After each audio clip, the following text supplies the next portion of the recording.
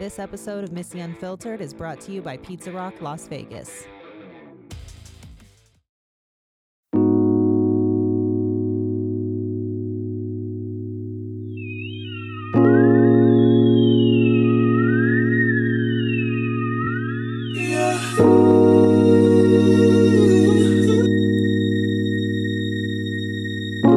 With the taste of a poison paradise, I'm addicted to you. Don't you know that you're toxic? Brittany, you've always hit the nail on the head with that song. What is it with people staying in toxic relationships? One of my girlfriends coined the term dick sand. I don't know if she actually coined it, but the way she said it, the passion that she had behind that word when she said, dude, it's dick sand. I get it. I totally get it. But I think that's a lot of the reason why women stay with toxic men. But why do guys stay with toxic women? Obviously, like pussy whipped is a known term, but what about like vagicuffs? Hypnotized? I don't know. There has to be a catchy term out there somewhere. If you have one, please let me know. But for real, why do people stay in a relationship that is physically or mentally abusive with people who don't appreciate them, take them for granted, and make them question their worth? You know, we've already covered how I feel about cheating in the episode Entanglements. And honestly, the cheating topic just goes without saying when speaking of toxicity. I'm talking about going back to the same guy or the same girl that blatantly just disrespects you and your relationship and just makes you feel like shit. And the fact that every time it happens, whatever it is, you're trying to outweigh the bad with the good, trying to justify it to yourself, like staying with a guy that beats you because of financial stability, staying with a girl who entertains thirsty guys on Instagram because she's a good mom and you don't want to break up a family. Or staying with someone who totally mind fucks you and makes you believe that no one cares about you but them, while pulling you away from your friends and your family to gain control of your life. And the good side to that is their over-the-top romantic gestures. Sorry, please excuse the detail, but that's the mentally abusive relationship I was in once. I would never sit here and judge you or give you an opinion if I myself had no personal experience with it. But if you haven't been in one of these situations and you're the friend of a person who's dealing with this, it can be extremely hard on your friendship.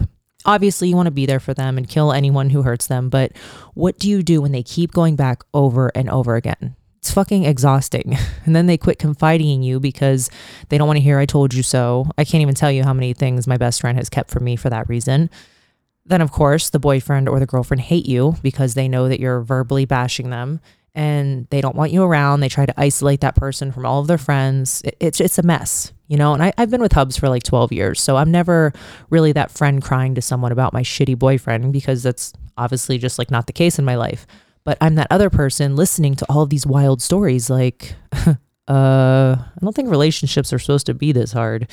Like, obviously I bitch about like little fights and stuff that's, you know, not like major questioning my relationship situations. And look, you never know what goes on behind closed doors. I always say it. Every story has three sides. His, hers, or whoever, then the truth. So your friend might tell you that their boyfriend was out with some chick all night and what an asshole they are, but not tell you it was because they were caught texting their ex. My advice to anyone, listen and do not give advice to these friends that keep going back to these shitty relationships. If they are your true friend, you know, you could say, I support whatever choice you make. I'm here to listen. I don't think you should stay in this relationship because I just think that maybe he or she isn't good enough for you, but I'm here for you. And that can be really, really hard when they're constantly coming to you crying because you just want to slap them and be like, I told you so, you dummy. And you can say that same stuff, you know, and supporting them, but also say like, I don't want to hear about it when they hurt you again. And that's fair because just because you're the best friend does not mean you have to listen to this broken record bitch every day about their problems that they refuse to fix. But it's hard though, man. I know that I've been there. You know, like even with cheating, like it makes you self-conscious, like it's your fault that they cheated when it's not. We know that, we've gone over it, but you take them back to prove to them and to yourself that you are enough. And I get that, it sucks, but that's how it feels. You know, physical abuse, that's tricky because I can't see how any man can talk themselves out of being abusive. You know, being intoxicated is always going to be a big excuse for that. Transferring the blame, you know, you made me do it, you made me angry. And the apologies are going to be endless until they know that you'll stay. And I hope that it's only once if you take them back. I had a table at work a couple weeks ago. It was a girl and a guy, just two people. And it was the girl's birthday, super fucked up. She had her birthday sash on, her sunglasses. She was stumbling all over trying to get to the table.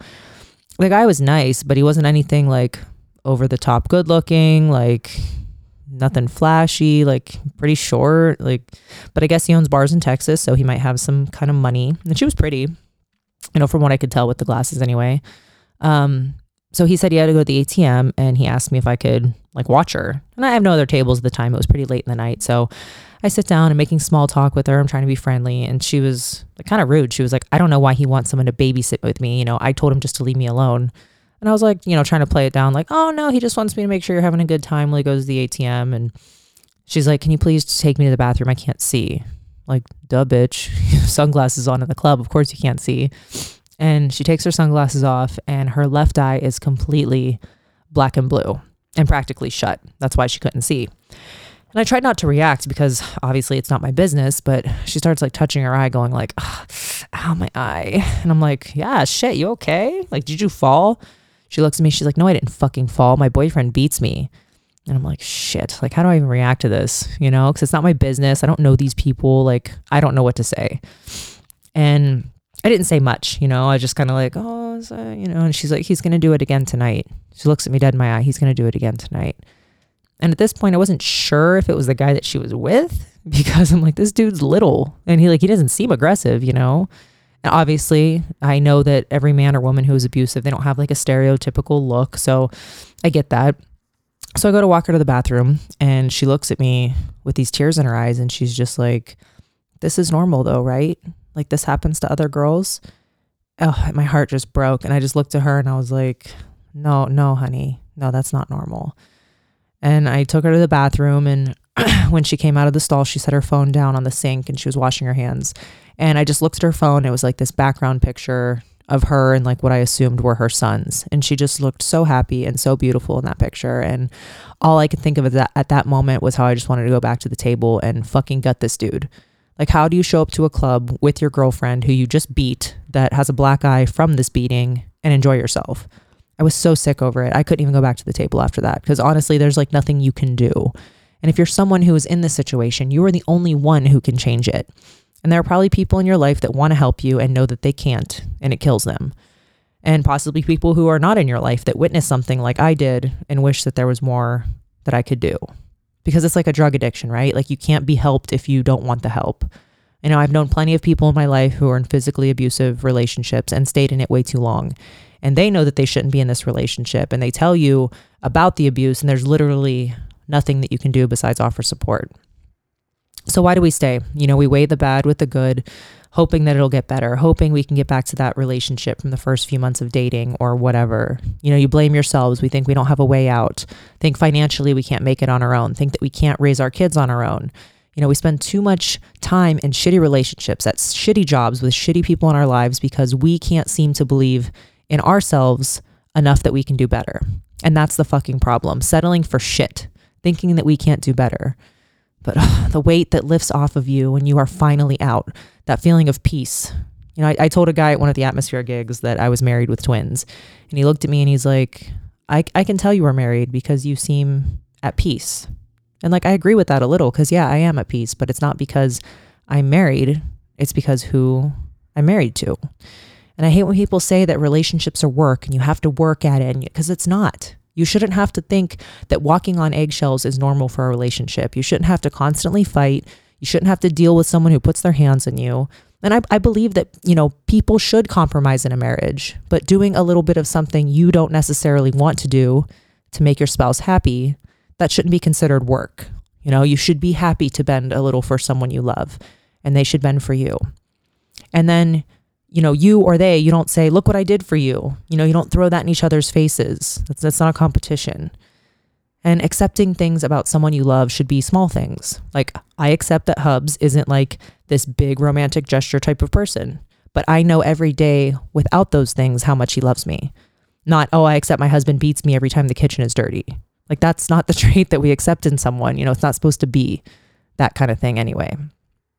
And it's going to be like ripping a Band-Aid off. In those situations, you just have to pull the trigger and leave. And most of the time, you're not going to have an amicable separation, And I know that that's one of the hardest parts about it. And then after that, it needs to be a firm decision that you don't go back on. And I know it's difficult when you have kids or a mortgage. Like, yeah, I've been there. And, my ex agreed to leave me alone if I signed the name off of the deed of my house. Little did I know that once I did that, I couldn't go back in the house to get my shit. And I was 19 and naive. But I never looked back. Out of breath, I ran away and took one giant inhale of the thin mountain Denver air, and I started a new life. And it doesn't matter how long you've been with someone or how old you are, it is never too late to get out. Unless it's Dick Sand, then I really can't help you there. You can hit me when it's over, what's up? You can hit me when it's over, what's up?